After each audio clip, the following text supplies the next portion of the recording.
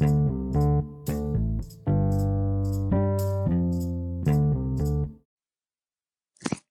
everyone. Welcome to Setter Talk. I am your host, Kyle Warren. Our guest on the show today is Chewy Garcia of Cassius Setters. Hey, Chewy, how you doing? Doing good. Thanks for having us. Yeah, you bet. You bet. Why don't you just introduce yourself to our listeners, and we'll go from there. Well, I'm Chewy Garcia. We have Cash Setters now. We got into Llewellyn's probably 2001 is when we first started with them, and we just loved the breed. Just loved everything about them. Just knew that's what was the right fit for us. So we just do a lot of pheasant hunting here in Iowa. During the fall, we do a lot of traveling out west, whether it's North Dakota Badlands, Wyoming, Montana, made a trip up to Alaska. So kind of go all over and hunt different species with the pups. Cool. So one of the things I wanted to talk to you about was certainly your bread and butter, pheasant hunting in Iowa. If you could you kind of elaborate for us on, the challenges and what the dogs need to be very effective? I know, we talk all the time, and you spend every free moment you can when you're not working or with the family out with the dogs in the field. So give us a little perspective on your hunting of roosters in Iowa. A lot of area that we hunt is public. So, of course, it gets a lot of pressure. So like with, we get out there, those birds are running. So you got to kind of come up with a good game plan, or try to on the fly with it. Birds can be tough. Even on the cold days, they're running. So the dogs, they got to work good. Got to be cautioned with their nose. Understand when they're getting out of range, meaning the roosters are running up ahead. So you'll see the dogs kind of break away a little bit, pick up the pace a little bit more. I run braces most of the time. So try to find that good brace where you got one tracker, probably one true dog, if you could, generally that true dog's going to whip around, try to pin that bird for you. We hunt a lot of heavy cover. Seems like we're rough grouse hunting a lot when we're pheasant hunting. I send you those photos all the time. We're in the willows and down cover. But it seems like we find the mature birds there. I don't think many people hit it, so that's kind of one of our areas that we do touch. We see a nasty area in the field, and we're going to go for it. There's a lot of times we're walking in water up to our hips early season. We had a wet summer or whatnot. And so we have a couple pair of clothes in the truck that we keep with us if needed. But, it's fun. It's tough, on public ground, but we love it. Yeah. That's cool. As far as Iowa goes, you just mentioned willows, but obviously there's a lot of corn in Iowa. Can you just kind of give us an idea of the type of cover, the size of your hunt areas, and just the overall access or availability to what you're working? Yeah, generally all the public ground, they give you a good driveway up to it. There's usually row crops on the side of it, whether it's corn or beans with it. Hunting a lot of heavy grass that's rolled over. Get down into the wet areas, you're hitting cattails, and you're see like your waterways and your ditches. You'll see grasses on the sides of them. We try to pay attention to those as much as possible. Drainage ditches with it. Yeah, cool. The here in New York, when talking about rough grouse hunting, we got all these pocket covers, and these pocket covers, sometimes they might be heck even as little as 10 acres, depending. We might have a huge tract of state land or city land. or even private land for that matter, that I'm allowed to hunt, and there's not going to, might be a 500-acre farm, but there might only be 10 acres of cover, Sure. or here, an abandoned farmland, we're working, stone walls that are loaded with hawthorn and, dogwood tangles and some ancient apple trees, hopefully with some conifers nearby. But, I might walk a few miles, and we're talking, I'm really hunting an area that's 50 feet wide sometimes, because it's all the dense growth around the stone walls, something like that. So might be a 500-acre farm with 10 to 30 acres grouse cover. But yeah, our covers here are generally these pocket covers where there's not a ton of places where you're going to be in a cover for more than an hour or an hour and a half before you have to get in the truck and potentially drive sometimes another hour to get to a place where you can have an equivalent or even lesser hunt in terms of time. Is that kind of the same thing in Iowa in terms of you got public land? That's what you're mostly working, but what kind of acreage are you guys usually working in terms of these fields and draws and stuff? So seems like there's a lot of fields that are probably within maybe 20, 25 minutes. A lot of your fields are probably, I'm going to say somewhere around 100 acres, maybe even getting up into 250. And they're usually squared off. So you got a pretty good run there. So you're going to spend a couple hours at each one generally. Hmm. There are some smaller ones that are maybe 50, 60 acres that we hit, but there's also some big ones that you can spend 3 days with, you get up kind of the big park areas and there's just thousands of acres there. But we try to hit probably right around the 200 acre um, Yeah. fields. It just seems Uh-huh. like you can kind of watch your dog a little bit better and um, get them rounded up a little bit more Yeah. as Yeah. far as birds. Something that uh just recently last year and especially this year that I've been a lot more assertive about, just going with the idea of the worst thing they're going to say is no, is asking private landowners about hunting on their properties, whether I uh, you know pay them to hunt there, or give them birds that I harvest there. In New York, there's, I would say most definitely the prime grouse hunting habitat today in New York State is largely on private farms, or just large tracts of land that used to be farms, and a lot of people I don't think hunt them. So, Sure. being in upstate New York, where I'm at in the Catskills, where I do the bulk of my hunting all over the region. This year I've hunted more private land than I ever have before. While I've definitely expanded this season for myself with lots of public land that I hadn't found or driven to. My honey holes this year have certainly been much more so largely on private land that I've never hunted before, because I looked up who owned the properties as I'm driving by my other hunt areas, and asked for permission, and I got a few yeses and a lot of nos, but it proved to be very fruitful. Do you and guys, you guys work that angle at all in Iowa? Because I'm sure it's the same thing. You got a lot of public land, but even more good private land. Yeah, there's some areas that are really nice for private. We got a uncle in the family. It's got some really nice groomed pheasant land up there, about 3 hours from us. We like to try to make a trip to.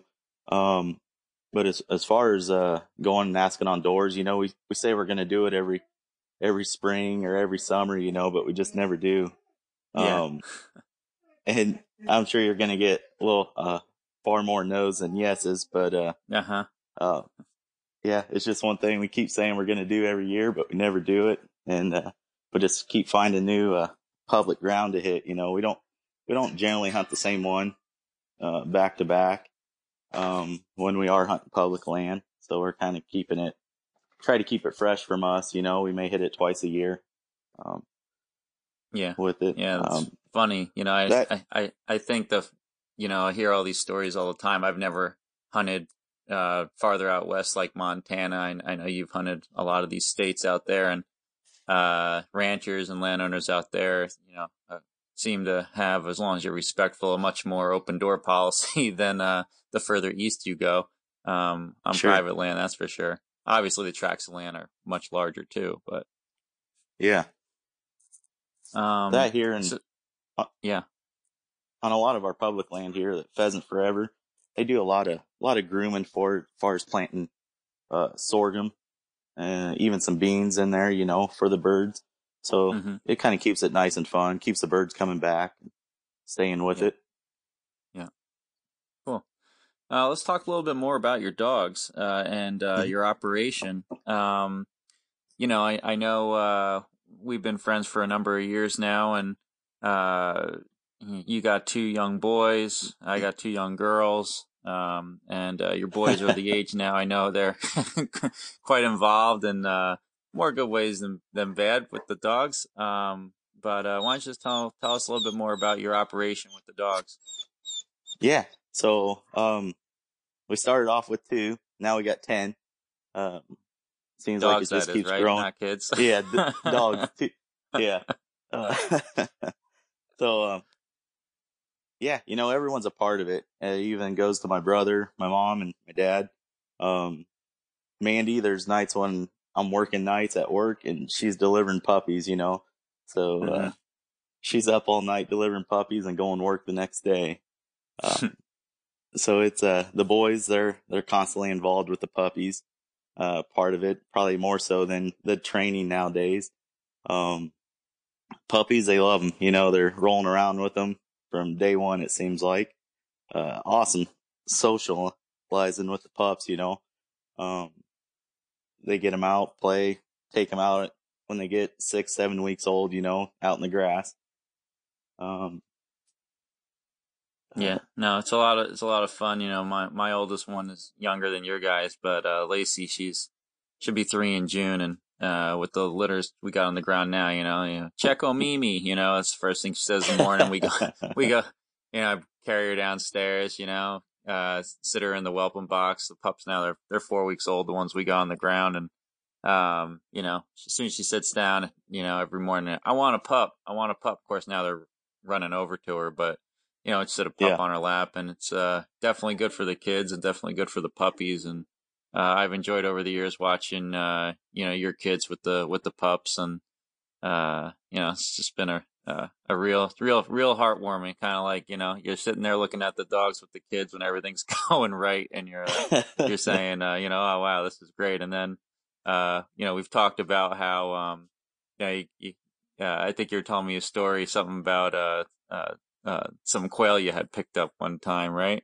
Oh yeah, yeah. We just went and picked some quail up, due for some training for us. We were gonna put them in launchers and work the young dogs.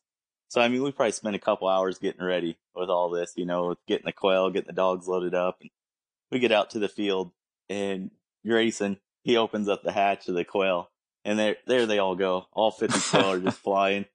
So we got to work a couple pups in a really small, chaos area. You know, but yeah, there's Yeah. been multiple times. Yeah.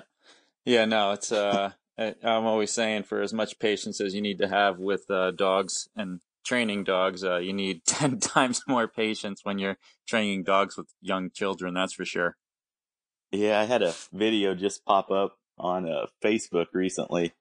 Yeah, I was working Jilly. She was probably maybe 13 weeks old, and I had a pigeon out there. She's locked up, and slowly here comes Sawyer on his hands and knees crawling up. He crawls up right in front of Jilly and the bird, and I'm like trying to be quiet and get him out of there instead of just launching the bird. But yeah, it's always something. Yeah. Yeah. No, sure is, sure is. Um, so let's talk about, setter puppies. Yeah. I know you have a litter on the ground that's just a week old, or a little more than that, something like that now. And, Hmm. um, you and I were always talking about how, when we're looking at a pup, oh, I like this pup, or I like that pup. And, um, when you're holding back a pup and, let's just say we're looking at them, looking to get everybody else their puppies and hoping that we're holding back one that might make the cut and, stick around and not be sold as a starter dog, but stay in our program. We're probably talking like that 6 to 10 week marker. We usually like to get them out, 10 weeks or even sometimes a little before if we made up our mind. But tell me a little bit about your, your observations, your assessments when we're talking, puppies in that 6 to 10 week old bracket before they're going to go home and you make your decisions. So a lot of it is, I tell you, is the look. They just got that look and they're looking at you right in the eyes, and you just see them sitting there. And I tend to concentrate more on that pup. I do a lot of fetch work with them when they're at that age. I throw something out, whether it's a towel or a feather, a pheasant wing with it. I take them for walks out in the country there. So kind of seeing their like boldness, you could say, with it. They can attack the world attitude. A lot of it always goes back to the look. Everything that I can sit there, write down, this is what I want to look at. This is what I want to look at. It's always that look that they have, right in their eyes. And it's been very, very lucky for me, with it. Yeah.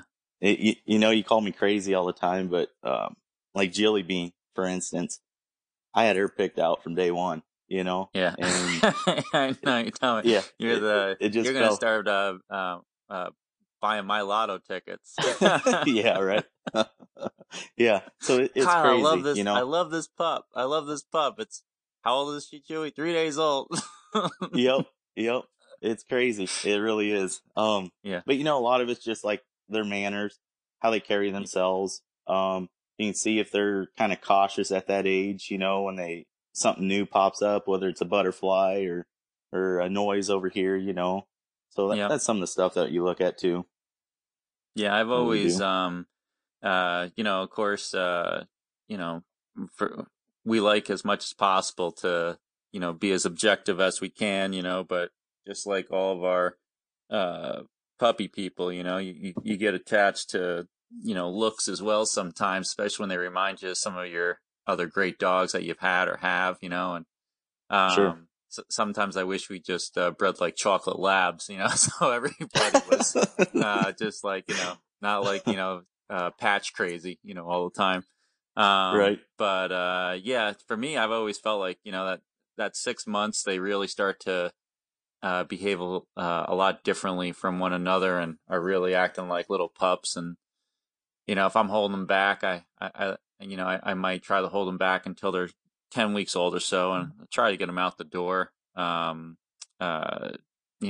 So people can start forming their bonds with their pups. But yeah, I like, all the things that you said. And we've joked about how, you're the laid back guy that likes the rammer jammer pup, and I'm the intense guy that likes the laid back dog. Yeah. It's crazy, isn't it? Yeah. It is. It's quite comical, but true in a lot of ways. But I mean, we've hunted over each other's dogs extensively, and we pretty much like them all. But we have our comfort zones of preferences. That's for sure. Yeah. Yeah, I like. I really love to see the dog that is, all the things that you said, but also is hyper focused on people. Sure. I really, I like to sit down, and of course, this breed is highly social, if socialized, and very very much a great family dog naturally. But I love to see those pups that are, constantly engaging with people, and we'll go out, play with their litter mates, and then run right back over to you and hang out with you and, kind of watch everybody else. But yeah, that look means a lot. All the dogs I've gone and flown all over the country and to see over the years, I gotta say, while I pretty much always stay there for at least 2 days, often up to 4 days, assessing litters, so I'm not judging a book by its cover. I really gotta say that honestly, probably after 5 minutes tops, even if I'm staying there for 4 days, I end up going home with the puppy that I made up my mind within the first 5 minutes. And Sure. uh, it's just they come and they look at you a certain way, they carry themselves a certain way. Sometimes it's hard to describe, but I'm sure you know what I'm talking about. Oh yeah. Yeah, yeah. So, run us through your string of dogs you have right now, and just give us quick 5-10 seconds on each one. So we got our Jess. She's our oldest. She just turned 9. Super dog. A very true dog. She's when I say true dog, when she locks up, she's gonna produce a bird. She's a big Yeah. tracker with it. Just an easygoing girl. Everyone falls in love with her. Drop down to Jack Man. He's 8 years old now. He's just a dog that's going to go hunt, find you a bird, and give you a shot opportunity every time. He's very cautious with it. Just a bird finding machine. He lives for it. Drop down to his son Pal, and Pal's very similar. He's got a little bit more go in him, but he's also got I think a little bit better nose at times. He's a very solid boy. He hits scent. He's stopping. There's gonna be a bird there. We got Jewel. She's a very easygoing girl. Out in the field, very delicate. Kind of nice prance out there. Looks all high class when she's running. Real prissy like. Just a super girl, fun girl to watch. Everyone loves her. Then we go into Jilly, and Jilly's just been she's 2 years old now and just been a phenomenal girl, from day one. Like I said, I picked her from day one, and just been very happy with her. We got oh, there's so many, Kyle. We got Hobby Boy. He's out of Jess and Felix, and he's coming around really well. He's a very soft pup. But he's starting to get a real nice prey drive in the field. He's got an awesome nose, super retrieve.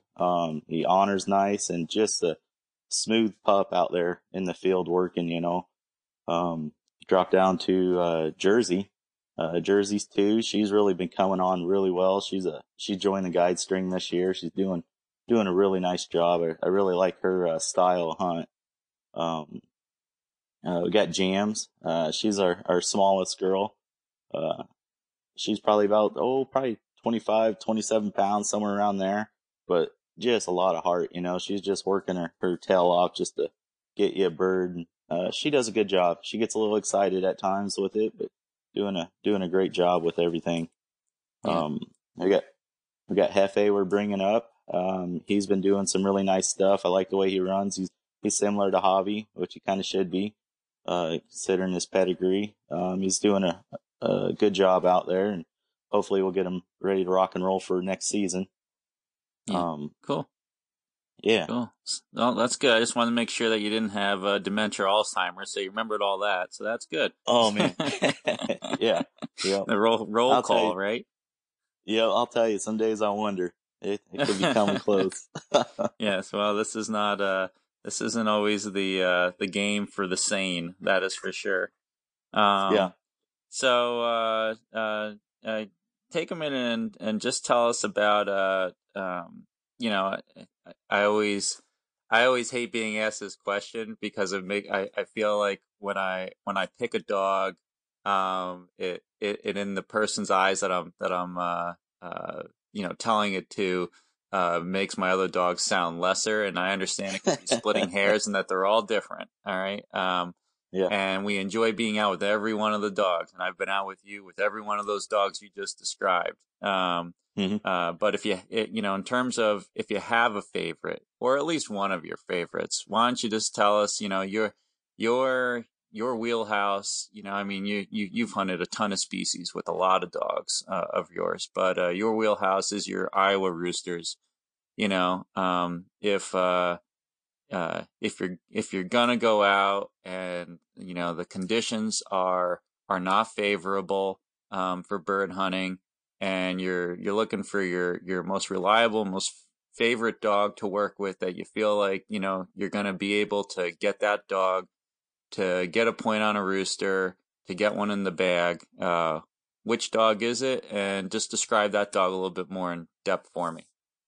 That is that's a tough one, because Everybody they always all asks got me that question, so now I'm in a position I get to ask it to somebody else. I love it. well, I like hearing your answer better. So, um, it's gonna be Jack, man. That guy, we've been through a lot, and he's produced a lot of birds, and he's got just a knack of going out there and pinning birds down. He runs a little harder at times. He's up there about 7-8 miles an hour, but the guy is just a bird finding machine, and I tell you, it's almost like he puts them in a trance. There's sometimes we're working with the wind to our face, and he just whips around, lays down, and the bird's right there, and Yeah. we got the wind in our favor, and he's tracking good, I'll tell you a short story about him one day, and it just amazed me. And some people don't believe it, but I got a witness with me, that was there, a good friend of mine. Jack got on the track, and we're working this little small patch of grass. We're on some private ground, and he's tracking. And Kyle, there's hens flying up, off to my right, off to my left. And I'm thinking, oh, what is this guy doing? This isn't him. He kept tracking. I bet he tracked for about 200 yards. And, we got a rooster at the end of that. And he was just on that rooster. He knew it was a rooster. That's what we put in the bag. And yeah, it was awesome. It was something to see. You're telling me that, he's, some of your dogs. Is it Jewel, the other dog that can really seem to focus on the roosters? I think you were telling me. Jack and Jewel, I shoot more roosters over. Yep. Yeah, no, it's interesting for sure. Well, that brings me to my next question for you. I'll let you answer before I answer it, and that's if you had to pick only 3 traits, 3 things that you feel would be the most important thing in your setter with the hunting that you do, what would those 3 traits or things be? Obviously we got a whole long list, and everybody's looking for that perfect dog that is a total package, and as breeders, we certainly should be doing that. But if you had to just pick 3 traits or things in your dog, what would it be? I can't just answer just Jack and Jewel.